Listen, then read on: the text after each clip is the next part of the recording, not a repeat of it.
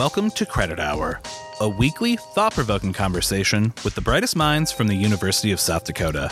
They get the credit, we ask the questions. This is Credit Hour. Today we interview journalist and USD alumnus Tom Clute about the twists and turns of his life and professional career. Tom, how are you doing today?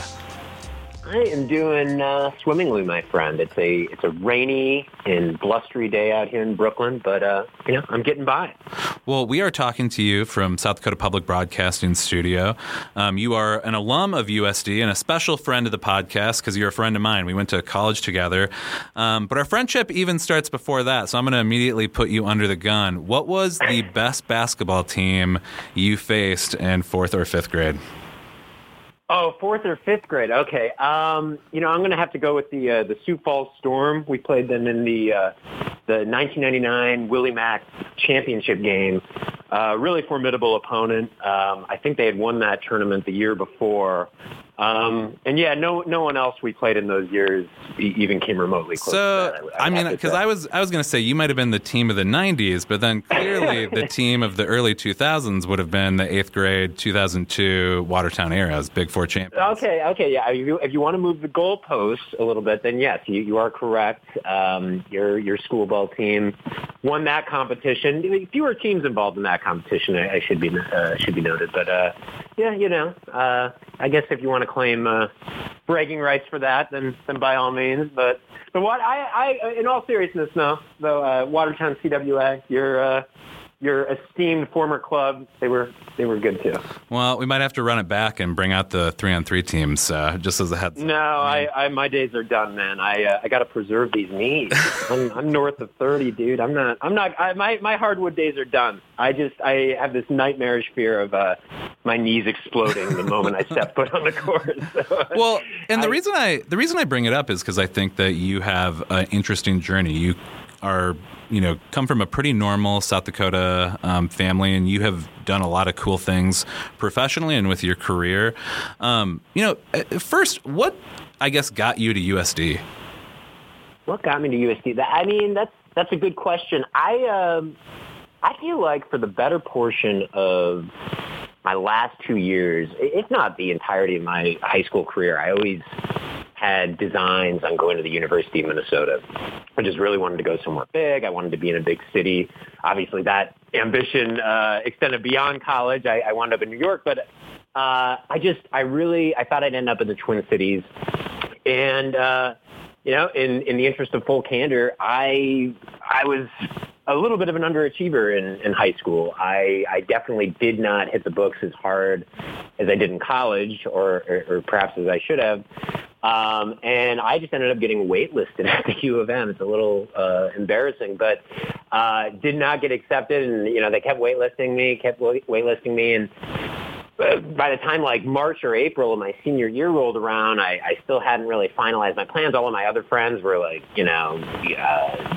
deciding who they were going to room with, and they had already settled on going elsewhere. And my sister was going to USD, and I just kind of visited the campus on a whim. I obviously heard a lot about her experience there, and I had aspirations of studying journalism in college, and so she'd always bring back issues of the Volant, and I at that point the Newhart Center was, the paint was still wet. It was brand new, and so it seemed like an attractive place in that regard. And then I just took a visit. I think it was actually March of my senior year, and I was really quite taken by it. I enjoyed my time there.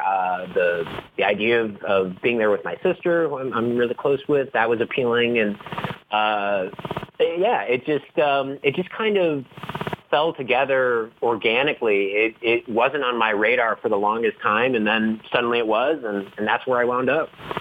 So you knew that you wanted to explore journalism even before you went to college. Oh, for sure. Yeah. So when I was a freshman in high school, I had my own column in the daily newspaper in my hometown, Huron, the Huron Plainsman. Got to give a shout out to them. and it was called Tom Talks, and not the best title. Although that wouldn't be a bad podcast title now that I think about it. I just had the wrong medium. But no, it was this ongoing column I had. I wrote about a variety of issues, and I just loved it. I had that pretty much throughout the entirety of my 4 years in high school, and as I got older, it got increasingly political. My junior year, that was 2004, so that was an election year, presidential election year at that. And it was a really, as I look back on it now, that was just a really cool privilege that I had as a kid to have that outlet to, express my beliefs and my perspectives, and to also just, foster my writing abilities. I really was lucky. And yeah, it just grew from there. I mean, I remember when I was a freshman and sophomore in high school, I'd, read these sports columnists in the Washington Post and the Boston Globe, and I always thought I'd want to be a sports writer. But then, as I said, my focus shifted toward the political realm as I got older, and then I started reading, New York Times political columnists and these great reporters for Time Magazine and other publications. And it really, that was the genesis of my interest in politics. It started at a very early age, and I guess I never quite shed that ambition. Well, so then when you came to USD, were you a media and journalism major, or did you major in political science? No, so I started as a mass comm major. That was one of my majors for my first year and a half. I was going to be a journalism and political science double major. That was the plan. I thought that would be a formidable combination. And I took some great courses with the mass comm program, and I had some really cool professors. The Newhart Center is a really cool place to spend some time, but I just kind of decided that, well, one, I should say, I did start to waver a bit in my journalistic ambitions midway through my sophomore year of college. I wasn't sure if that was the route I wanted to take. I started to flirt with the idea of maybe going to law school eventually. And so I just thought, I really like history. I had already taken a couple of history courses at that point. I was like, I'd like to tack that onto my major. I'd like to be a poli-sci and history double major. But I continued to write for the Volant. My love of writing, my passion for that never really declined. But it was one of those crossroads moments where I wasn't totally sure if I wanted to stay on the journalistic path. I didn't abandon it completely. I think I probably kept one foot on that path, but I did not finish in the mass comm program.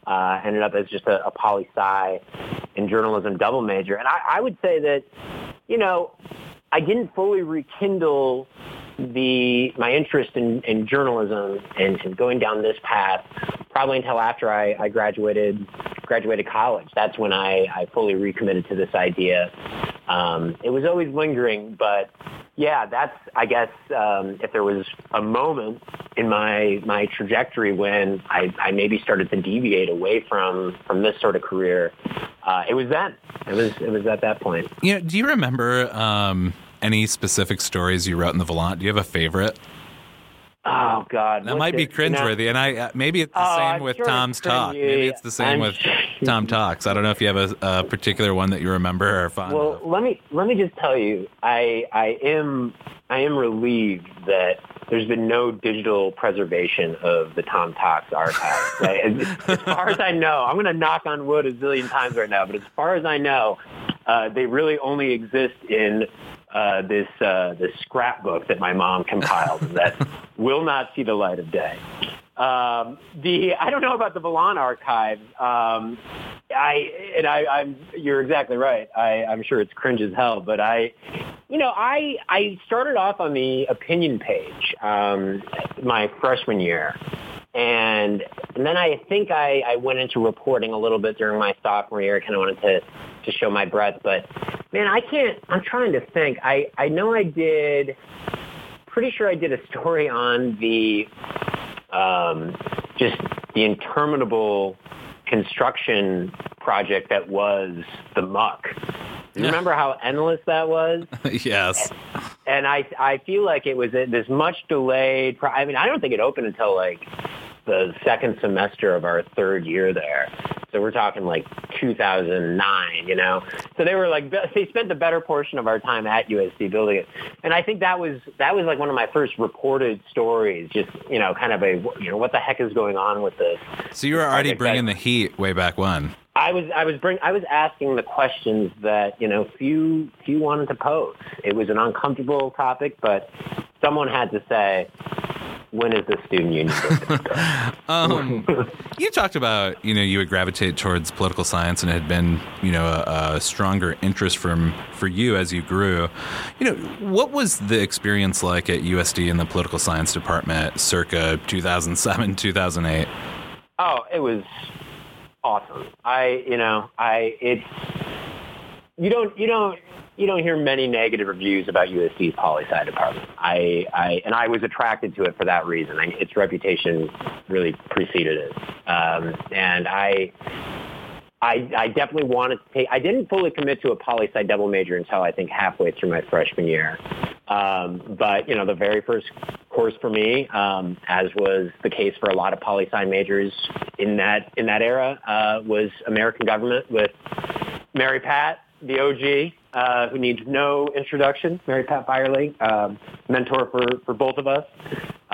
Amazing instructor. One of the all-time great college courses I ever took. That class taught by her, it was great.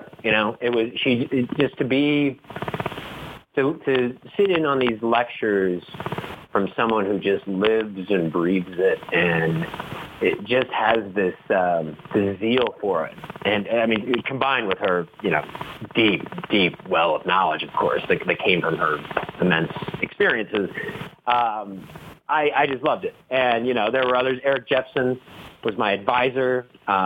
He was the director of my honors thesis committee. I think you and I, did we take, I think we had political theory together with Dr. Richardson, right? Mm-hmm. That was a good one. I felt dumb at times during that one, I remember. I mean, I just like this, dealing with this really weighty text and trying to, extrapolate these grand, lofty meanings from it.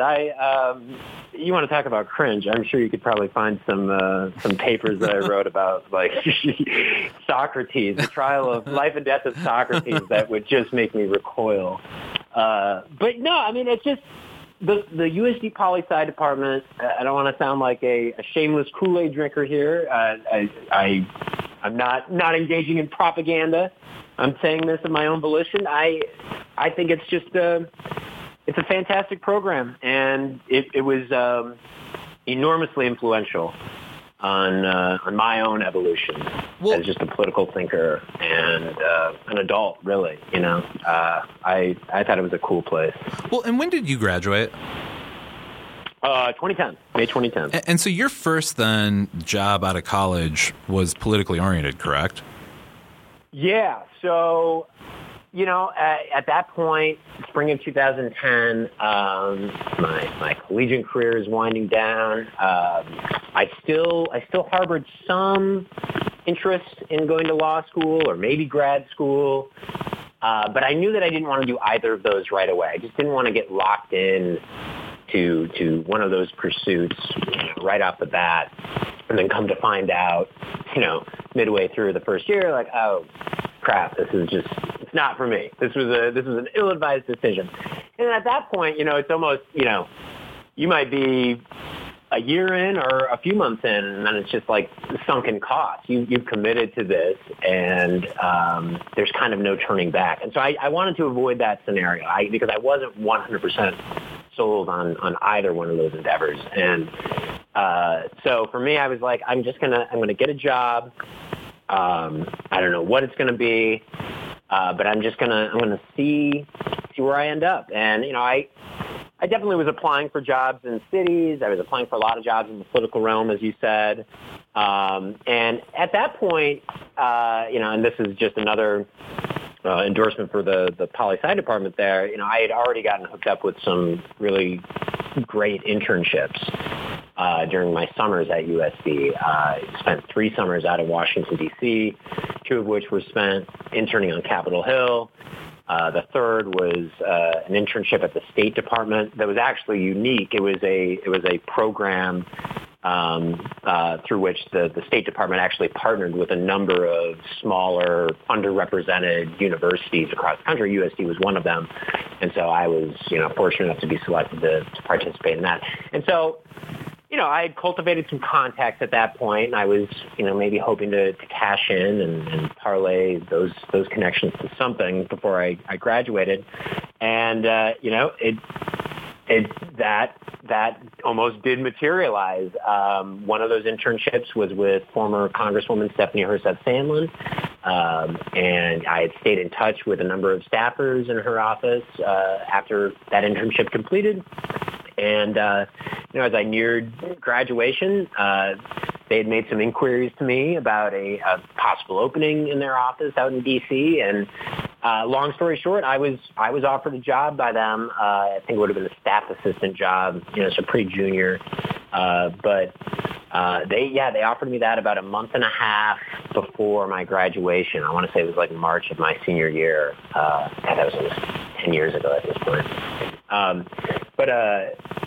So, obviously a very compelling offer. The idea of having a job waiting for me after I graduate, that was certainly enticing. But, I got cold feet. I didn't know if I wanted to commit to being a Capitol Hill staffer. And, I think that it's just a good lesson in being sensitive to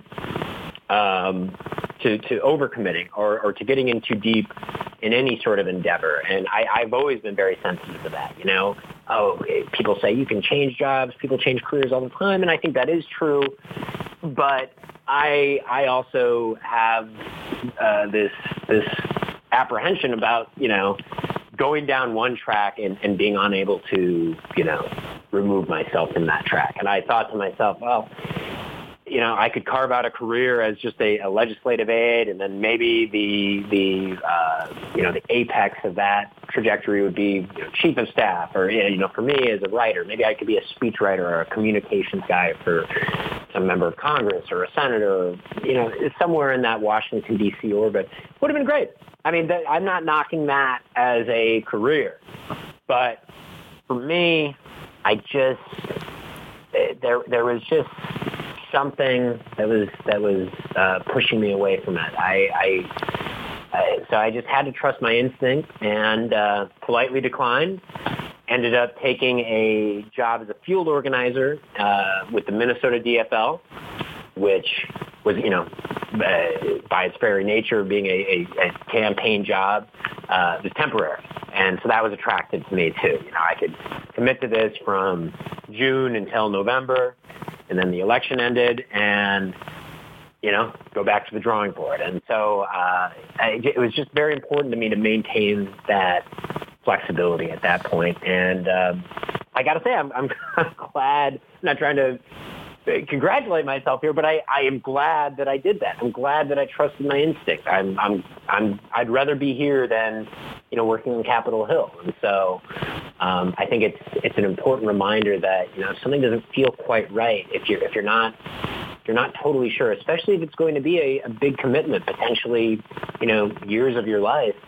I think that's never something to be taken lightly. And even if on the surface to everyone else around you, it seems like a no-brainer, which taking that job with Congresswoman Herseth-Sandlin probably did to a lot of people, it doesn't matter.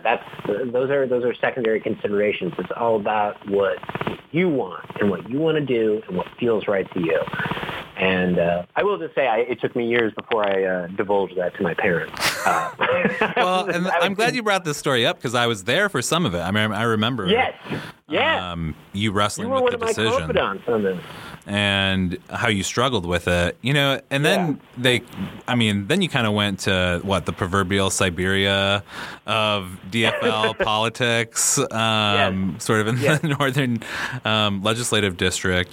I mean, did you ever regret the decision in the moment? Have you ever wrestled with it and thought, what if, even now? No, not now. Not now. No, it's the opposite. I feel somewhat vindicated. But certainly in the months that followed, or even the year that followed, absolutely. I second-guessed that decision repeatedly. I thought, oh my God, what if I just blew it? And that was just served up to me on a silver platter, and I just swatted it away. And what was I thinking? And because after the election ended in 2010, I languished in unemployment for a long time. I eventually had to move back home to Huron with my parents. And I think you restarted Tom Talks, if I'm not mistaken. We didn't relaunch Tom Talks. That's still dormant. But I did take a job at the Huron Daily Plainsman when I moved back. Just had to make some money. I was living with my folks. And there was a part-time opening at the paper. It was originally posted as a stringer position. So what the job, as it was described, it was for someone to field all these phone calls from area high school football and volleyball coaches, and type up the scores and the box scores and do like little short write-ups. I mean, really like old school local daily stuff. But the cool thing about having a relationship with some of the people who work there, having a little bit of a history there, and just by virtue of working for a really small staff, I was eventually able to just kind of sculpt that job into whatever I wanted it to be. And I was taking on way more responsibilities than what was originally advertised for the position.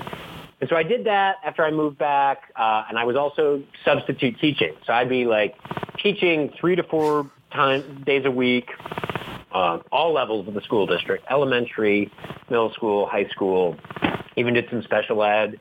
And so I'd do that during the days, and the school day would wrap up at 3. And then on most nights, I'd go to the Plainsman at like 5 or 6, and I'd stay there until like 11 or midnight. And I just did that for about 4 or 5 months until, I kind of started to plot my next move. And that's when I shifted my gaze out here to New York.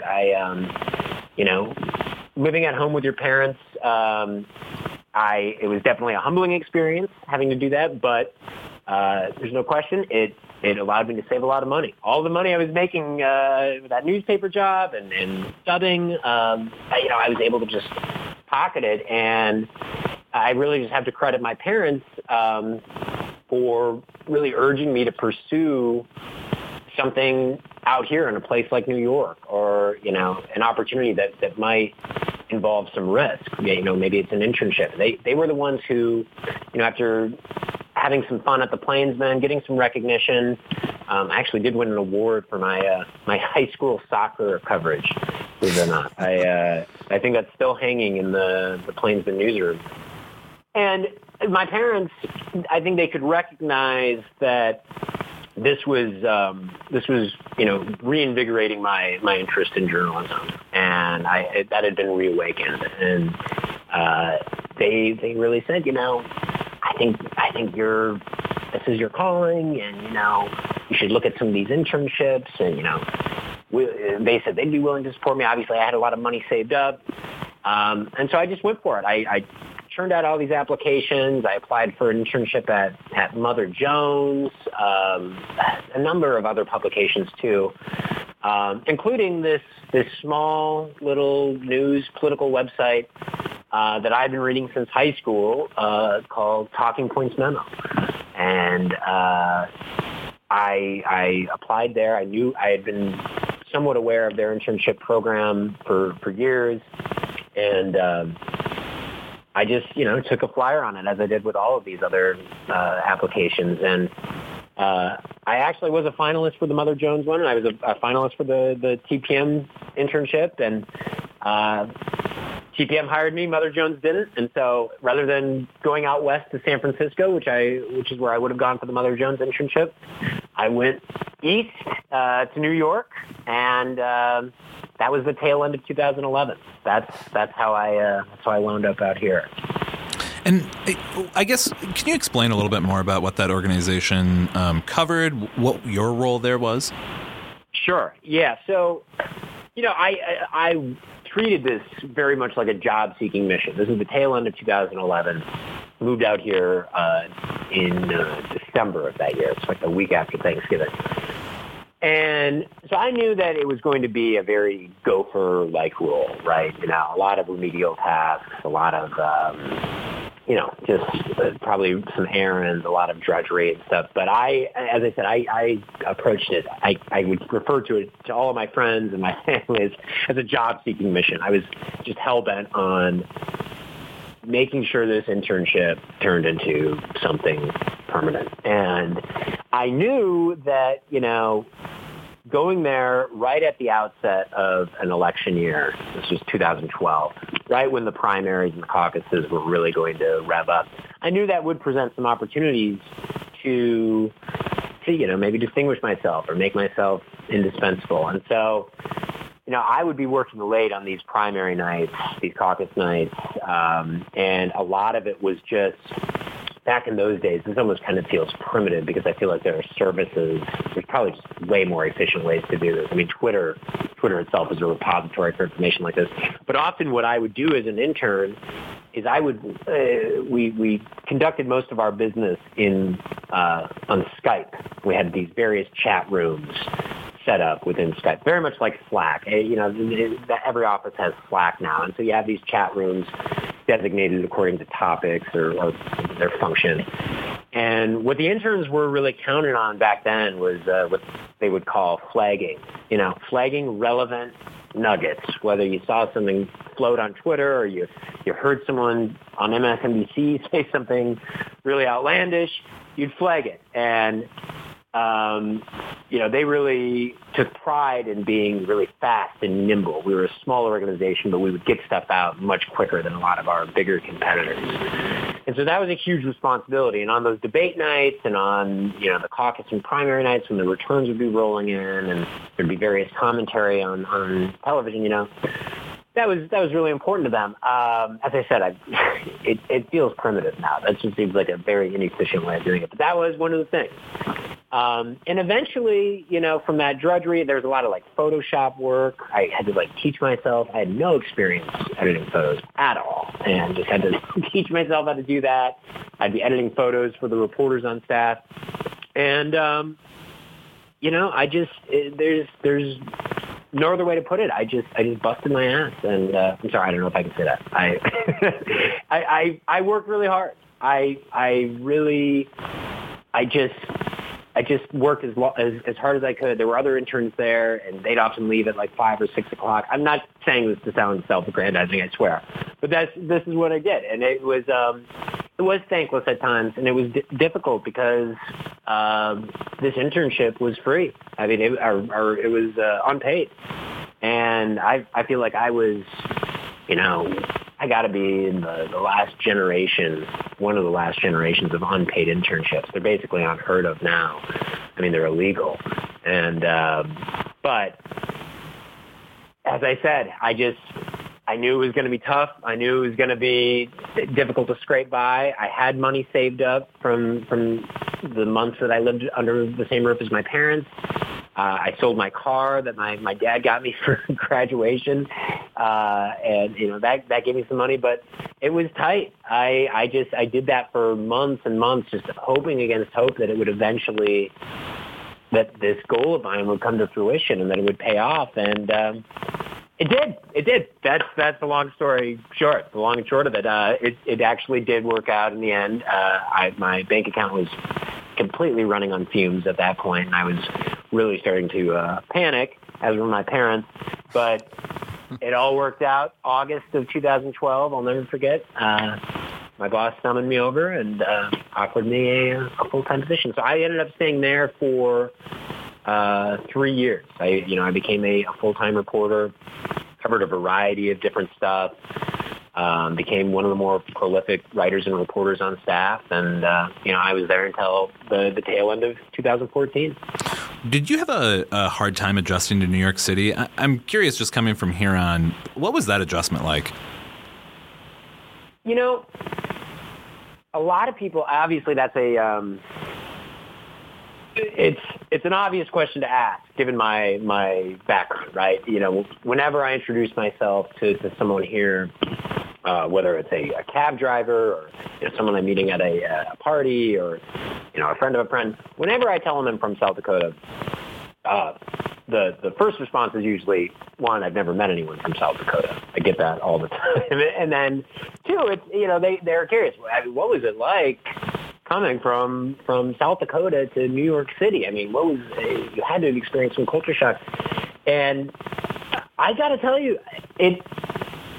I feel very lucky. I had a smooth transition. I didn't experience any homesickness. Could it feel overwhelming at times? Sure, but never. Especially in those first couple years, there was something pure about it. I was experiencing everything this city had to offer for the first time, and everything's always going to be at its best when you're experiencing it for the first time, right? That's just going to be more special. And so for me, I just felt like I was walking on clouds, for the first 2 years. I was very wide-eyed, and I loved everything about it. I think I just always had this big city mentality ever since I was a little kid. I remember, when I was in the 4th or 5th grade, going to visit relatives in Boston and being immediately, swept up. Just the big city energy. And it was not difficult for me. It definitely is radically different, for sure. And it's louder and it's dirtier and it's more crowded. But I think for me, and maybe this just speaks to how I'm wired, more than feeling overwhelmed about moving to New York, I was just enchanted by it. I was blown away.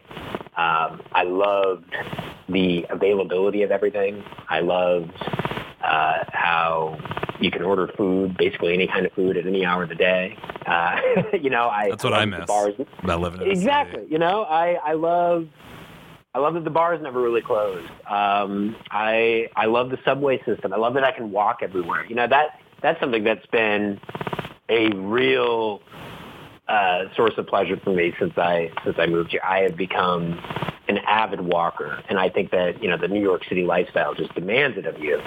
But it's also just a great pastime, and I think that in smaller, more rural parts of the country, that is something that a lot of people don't do. It's a very driving centric culture. Although now that I mention it, I feel like you and we took our share of walks at USD. I can remember going on some very pleasant strolls with you through campus and elsewhere. Yeah, usually at a fairly late in the evening hour, I would imagine. But I think we took our fair share. Definitely, but that's what's so great. I don't need the museums and all the shows and all the attractions, the sports, the arts. It's all great. And, having that at your disposal here is amazing. But it's also cool to, have a great and enjoyable, satisfying experience, very enriching experience, really, just by walking out your door and going for a walk for 15, 20 minutes, strolling to the park and, the people watching and just the sights and the sounds. It's all great. And so, yeah, I think I was just kind of, I'm just wired for a big city, and I totally understand why some people have misgivings with it. I get it. I mean, there are moments when the subway's late and it's just like stop and go, or it's crowded and the streets are flooded. I mean, there's no shortage of unpleasantness to city living, but I guess for me, just the the excitement, the thrills, the just how unique and new everything is. Every day is new. I think that just kind of that eclipses whatever drawbacks there might be, for me anyway. So you had, like you said, you had been at Talking Points Memo for a few years, mainly doing political coverage, I think. Right. But at some point, did you start to cover media issues at Talking Points Memo, or is that when you got to CNN? Well, so... And when, and to ask this a different way, I guess, when did the CNN position come into focus? Right. Well, so,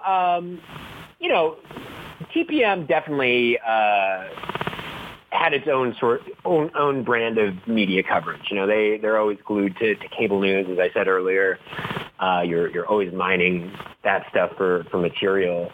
And at TPM, everyone is more or less a generalist. It's a pretty thin staff, so everyone has to chip in here and there. You can't just get no one's too siloed off, or no one's too beholden to one beat, over another. But I did kind of zero in on media coverage and media-centric stories toward the end of my time there. And it was 2014 when Brian Stelter, who is a CNN anchor, he's their senior media correspondent. He hosts a weekly show on CNN called Reliable Sources. He had reached out to me in 2014. He had seen some of the stuff I was writing. He started following me on Twitter. And he had just gone from the New York Times to CNN to serve as their new host of Reliable Sources. It's a long-standing media criticism show that they have. And so they had this fledgling media desk that they wanted to build out. They wanted it to be, like a media desk at a newspaper, like at the New York Times, where Brian had just left. And so he had reached out to me and said, that there might be some openings and that, would this be something you'd be interested in? And it was around this time when, I don't want to get too off track. We don't need to get too deep here, but I suffered a pretty traumatic accident, and I fainted on the subway platform, and I broke my jaw. I remember that. And so that was a big ordeal. I was resigned to the liquid diet for the first 8 weeks, and then the soft food diet for about a year. And so, this inquiry or this interest from CNN coincided with this major trauma. And as I'm sure you know, as is the case with a lot of job offers, they tend to move in slow motion, Well, they might reach out to you about a possible opening, and then it doesn't even come close to materializing for 4 or 5 months. It just moves in slow motion. Well, it makes me laugh because I want to say that because I came out to New York City, I want to say actually it would have been the end of 2013 because we went to David Letterman's last Halloween episode together, and that's right. kind of how I place it. That's how I remember it. Right. And we had a good time. It was obviously a super awesome trip, but I remember, and correct me here if I'm wrong, because I could totally just misremember this, but I want to say when I showed up, you were getting done with an interview, your first of a million interviews with CNN. Do I remember that right? Or no, you do actually. That was a slight correction. That was an interview with a different shooter. Oh, okay. Okay. Yeah. I'm. That's just a small flex. I feel like a real arrogant.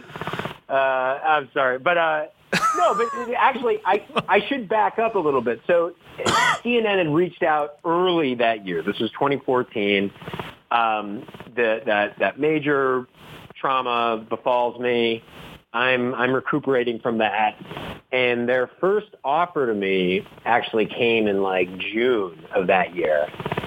And, I'm just overwhelmed with this medical episode that I'm still grappling with. My grandmother had just passed away. It was just a nightmarish 3 to 4 month stretch. And it culminated with this offer And, I thought I was going to take it. They were offering more money than what I was making at TPM. But when I went to my boss at TPM and he matched their offer, I just went, you know what? That's good. I'm going to stay put. I need stability right now. I'm not going to deviate from the status quo, I needed things to just keep humming along. It wasn't the most auspicious time for change, I'll put it that way. And so, kept plugging away at CNN for the next 4 or 5 months or so. Made it to fall, and that was around the time that you came out for your aforementioned visit. And that was around the time when CNN and another, I guess, we'll leave them unnamed, another publication, another news outlet, had approached me about joining their forces. And I ultimately ended up going with CNN. I started with them in December of 2014. And, it was great. Yeah, that was great. Our paths crossed during that very fateful chapter of my life. How about that? And I always loved your position at CNN, your rivalry with Bill O'Reilly in particular. But I always called it media on media crime. That's what I thought that you did a lot of, because you obviously covered media. And this is obviously kind of getting into some of the substance of what we wanted to talk about, more than just your life and career, is obviously the work that you have done. Are there any stories that you remember specifically from CNN, or any projects that you worked on that you're particularly proud of? Oh, for sure. I mean, so I arrived, right at the tail end of 2014, and within 2 to 3 months, there was a very juicy media scandal involving Brian Williams. Do you remember that? Oh yeah, he lied about misspoke, right. whatever happened about some stories being in. Was it like he was in war-torn countries or something like this, or what exactly was it? The initial lie, or fib that did him in, and I shouldn't even say did him in because he's still on the air, so he landed on his feet just fine, but he definitely suffered a demotion. The original lie for which he got busted was a claim that he had repeated over the years, that he was in Iraq aboard a helicopter that had drawn some enemy fire and had to make an emergency landing. And he had told this account on Letterman. I think he had told it on NBC. He had invoked it repeatedly throughout the years. And eventually, people with whom he was embedded on that particular assignment came forward and said, no, that did not happen. And, it was just one of those things where it was like, he said, fog of war, I misremembered. But it's like, if you are forced to make an emergency landing in a war zone, I think that's something you remember vividly. But it snowballed from there. A number of other questionable claims or questionable accounts that he had shared over the years came into focus, and he was sidelined for about 4 or 5 months. They pulled him off the air. He was the top-rated network news anchor. He was the anchor of NBC News, the heir to Tom Brokaw, proud USD alum. And, that was actually one of the accounts. It's interesting that I had reported on. I broke some news on a few other dubious tales that he had shared at various functions and events over the years. And one of them was that he was among the first. He had said something to the effect, and he had told it a couple times, that he, like Tom Brokaw, was among the first on the scene when the Berlin Wall fell. And that's one of Brokaw's. That's one of the big feathers in his cap as a journalist, right? That he was there. He was on the ground when the wall started to come tumbling down. He was the first one there. And Williams would tell this account, and it was told in a way. He had a local news anchor position at that time in the late 80s. He had he had told that story in a way that made it sound like he and Brokaw were basically there at the same time. And by all accounts, Brokaw really resented him for it. But so that was a big story. The one that I'll probably never be able to live down and that I'll forever be connected to is the Gawker Hulk Hogan trial.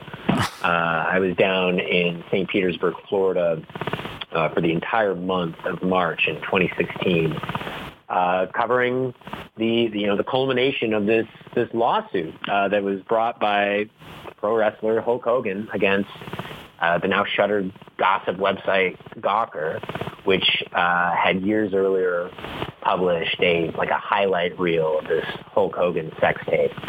Hogan sued him for invasion of privacy.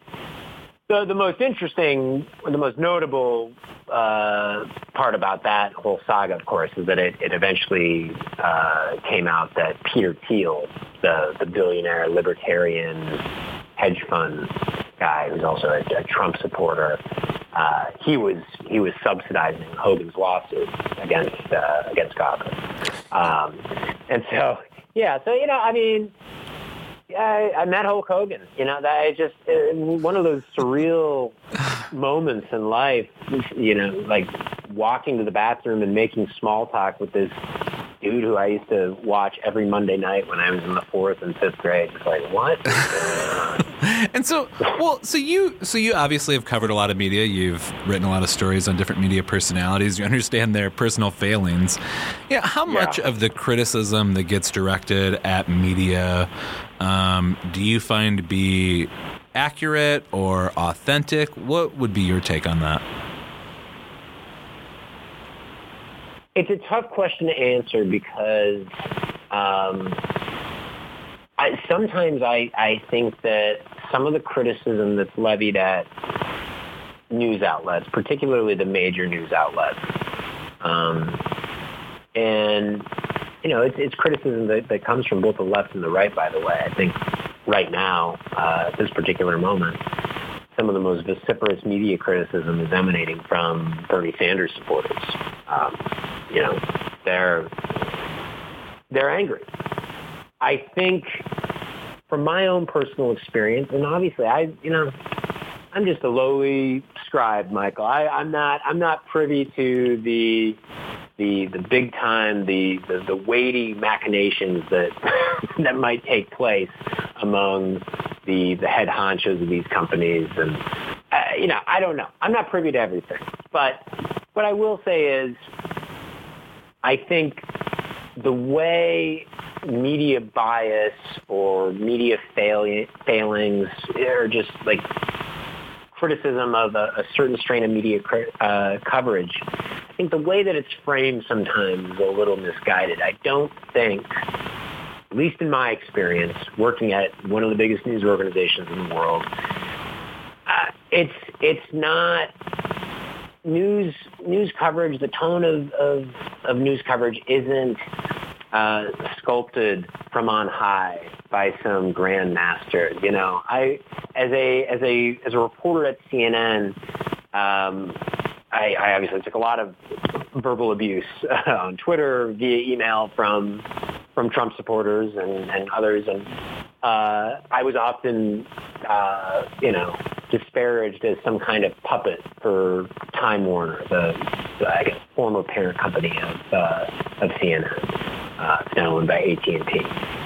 And I think the framing of that, I think it's just misguided. I don't think I think that's just kind of a ham-fisted, overly cinematic way of looking at it. I do think some of the same people who are levying those criticisms,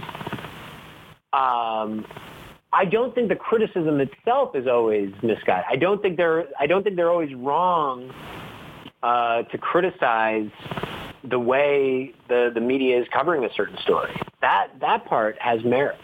It's just the way that they view the way that a story is presented. It often is done on the fly. A lot of times we are moving way too fast for our own good when it comes to the preparation of these stories. And that's oftentimes how the failings come about. That's oftentimes why a story doesn't quite hit the right notes, or it doesn't say it quite right, or might contain a glaring error. I think that the biases, to the extent that they do exist, in my view, I think it's largely because they're internalized. I don't think that there's some grand puppet master dictating the way the reporters tell the stories. I think that sometimes these attitudes about a certain issue or a certain candidate just get internalized among an entire staff or an entire newsroom, and that can extend from on high. You know, it can be a top-down effect. I guess I would only push back on the hyper-conspiratorial idea that I was, just taking direct orders from Jeff Zucker, the president of CNN, left and right. It doesn't typically unfold that way. But as I said, the media's made a lot of mistakes in the Trump era. They're making a lot of mistakes right now in their coverage of the 2020 race. There's no question. It's a failure to understand why certain maxims, certain ideas that just get promulgated from these Washington institutions, these mainstream media organizations, why they don't resonate with everyday voters. I think that in 2016, when you go back, especially to the Republican primaries, early on, especially right after Trump's announcement, right after he got in the race, the polling notwithstanding, everyone just insisted. There was just this widely held assumption that he's not going to be the nominee. Because someone like Donald Trump isn't the nominee. It's going to be someone like Marco Rubio. That's who they'll rally around. He's a safer choice. And that's just a real, that obviously underscored a huge disconnect between the guys, the avatars for the Republican Party who were going on CNN and MSNBC and even Fox to a certain extent to talk about conservative politics in the state of play in the Republican Party. They were clearly missing something that was very deeply held among the rank and file, and I think that you can see something similar happening with Bernie's own ascent. Well, and I want to talk about what happened with Iowa and maybe even play some predictions about what's going to happen with this primary and caucus season. I wanted to ask you, though, a procedural question just before we get off of journalism. And I think I've asked roughly this question to you before, just privately, but, in the news recently, much has been made of what might be considered off the record. A journalist interviews, a principal or a potential, subject. And how does that process work? I mean, when you ask to interview a politician, is there a press person coming back and saying, okay, but we're only talking about X, Y, Z? What are the rules that come with just talking with someone on background versus a source? Like, how does that process just work in practice? It varies widely. It depends. And it usually varies depending on the stature or the profile of the person you're trying to talk to. So, if I reach out to someone directly, it depends on what I'm trying to get out of the person, right? In some cases,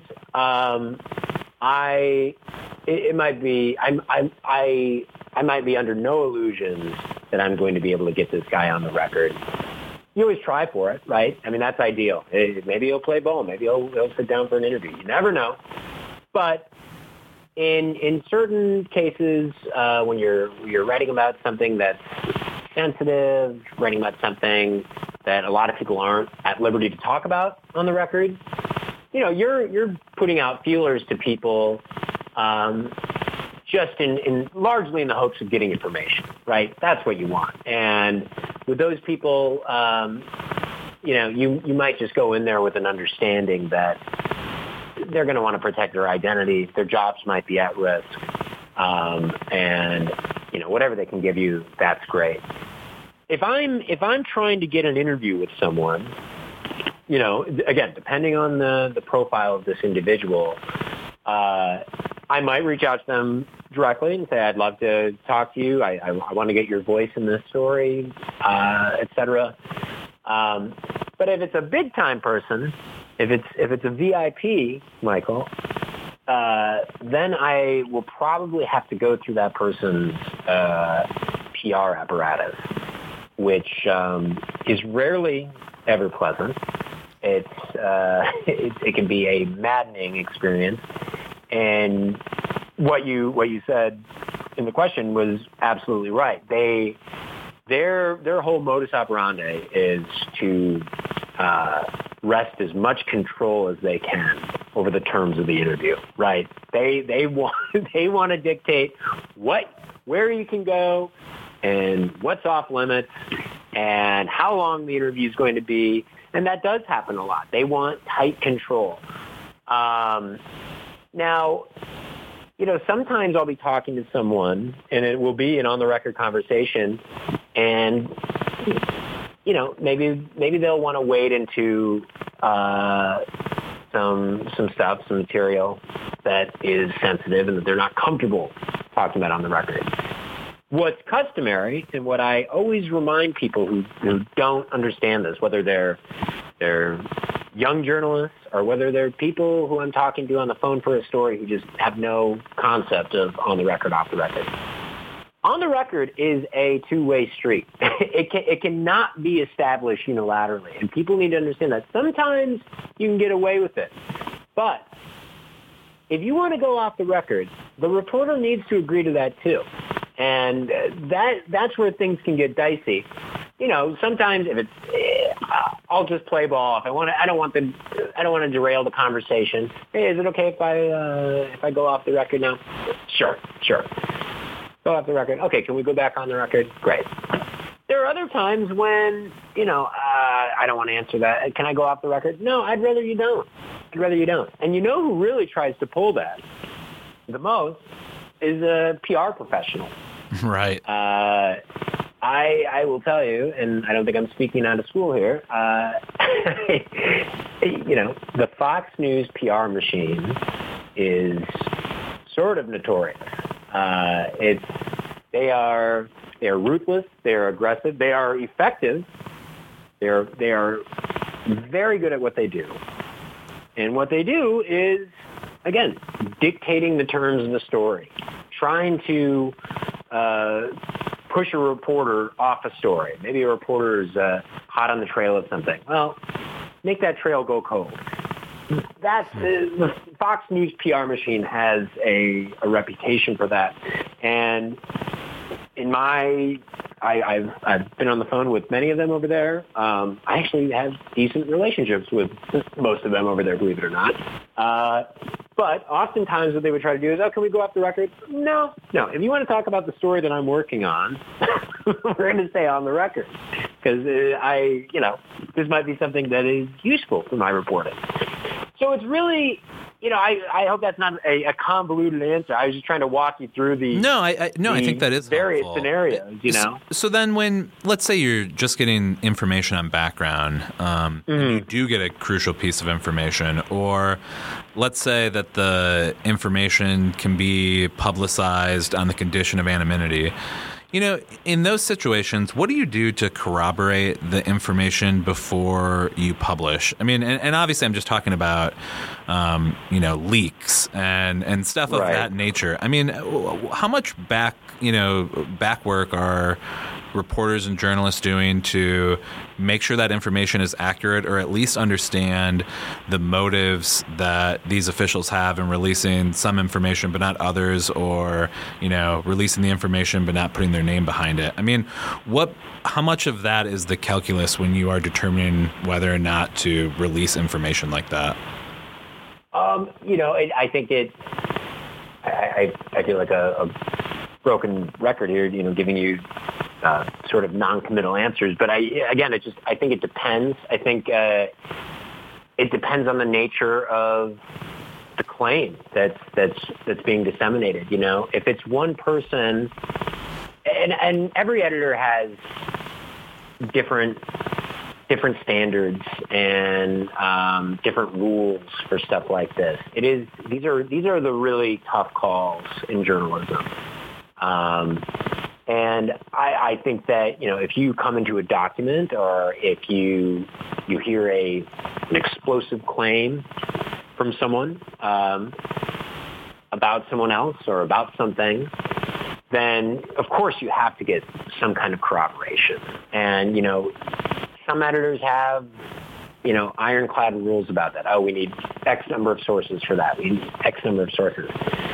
I think ultimately the important thing to emphasize is that it is a judgment call. It rests on the editor's judgment. They need to determine, you know, you can have all the corroboration in the world and it still might be flimsy. It still might blow up in your face and turn out to be totally off the mark. And that's where the editor's judgment really comes in. I think that when it comes to publishing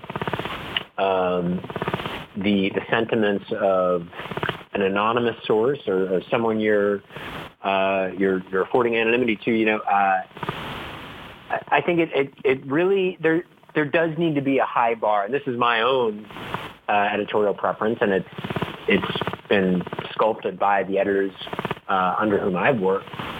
You know, I think there's a high bar for that. I think that sometimes you read stories that will quote, you know, an anonymous source trashing someone, you know, disparaging them.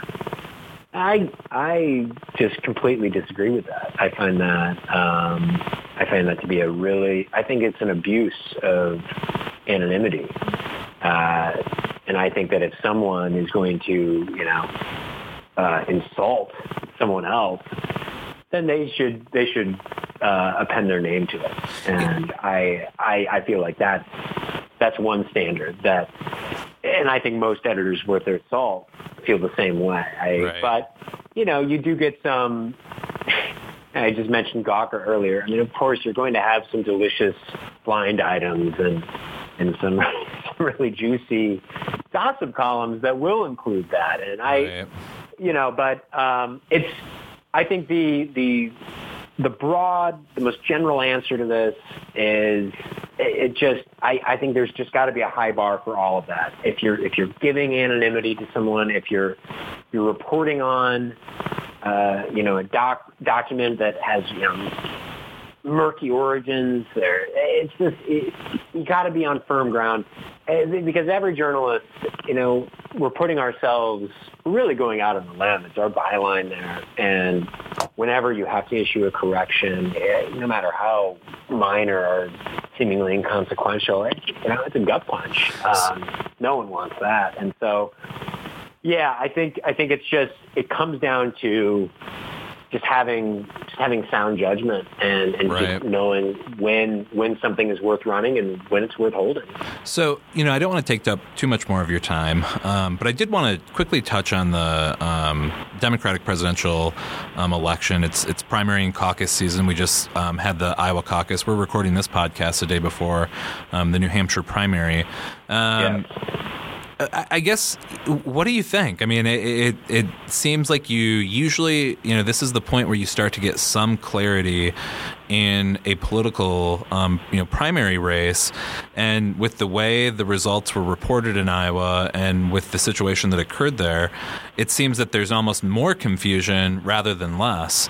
How do you see this primary season playing out? And I guess, who do you think is ultimately going to prevail on the Democratic Party side? Well, it's almost fitting that the Iowa results are so shrouded in ambiguity, and I mean, what happened there was just a complete embarrassment, and they might lose their precious caucus as a result of that, and maybe they deserve to, but it's almost fitting that we have that ambiguity in that. You know, historically, Iowa is a bellwether for Democrats in a way that it isn't for Republicans. You know, we had Ted Cruz, who won Iowa 4 years ago. He obviously didn't get the nomination. 4 years before that, it was Santorum. 4 years before that, it's Huckabee. So the Republicans, they go with wild cards. But on the Democratic side, the Iowa caucuses are an historic springboard. And I think that, you have two candidates, each claiming that they won. I think it just heightens the stakes on these subsequent races. Tomorrow is going to be telling. Tomorrow might ultimately be the real referendum, the real bellwether. If Bernie wins, I think the makeup of his coalition suggests to me, and the primary races are fluid, right? Coalitions can shift, and I know Pete is polling in the absolute doldrums among minority voters. And maybe it does seem hard to believe that would change in any meaningful way for him. Results often dictate future performance in these primaries, and so I think it's important to remember that. I think that if Bernie wins tomorrow, it's easier for me to see him just running away with it and really just establishing a stranglehold on the nomination, asserting himself as the clear frontrunner by Super Tuesday, because I think that it's going to have a trickle-down effect in those states like South Carolina, where he's already polling well, in Nevada, where he's also polling well, and he's doing well in Super Tuesday. And so he's probably, by virtue of that, he's probably better equipped to weather a setback in New Hampshire than Pete is. I think Pete absolutely has to win if he wants any hope of eclipsing Bernie in those other states down the line. So it's going to be tight. I mean, the stakes are really, really high. But yeah, I just saw a poll came out. It was the Suffolk poll, which was it's a credible pollster. Showed Bernie with a lead there. So he won big last time, 4 years ago against Hillary. I would have to make him the slight favorite. Although I thought he would win Iowa too. I didn't expect it to be even that close in Iowa. Right. So we'll see. Well, shoot, I don't want to take up more of your time. I appreciate it. We generally like to ask our guests one last kind of philosophical question, and we should kind of conclude your career arc, by the way, because you eventually would leave CNN. Right now, you're freelancing. You've written a lot of pieces with The Guardian. I know that you have kind of transitioned even over to maybe your first love, sports journalism, and written some kind of profile personality pieces on an NFL player. At this point in your life, though, after everything that you've done, the ups and downs of your career, what do you know for sure? Oh, my God. And that's an Oprah question, by the way. What do I know for sure? Man, you're knocking me flat here, Ewald. I know for sure that there is immense danger in claiming absolute certainty over anything. That's what I know for sure. How's that? Is that a cop-out? No, that's a good one.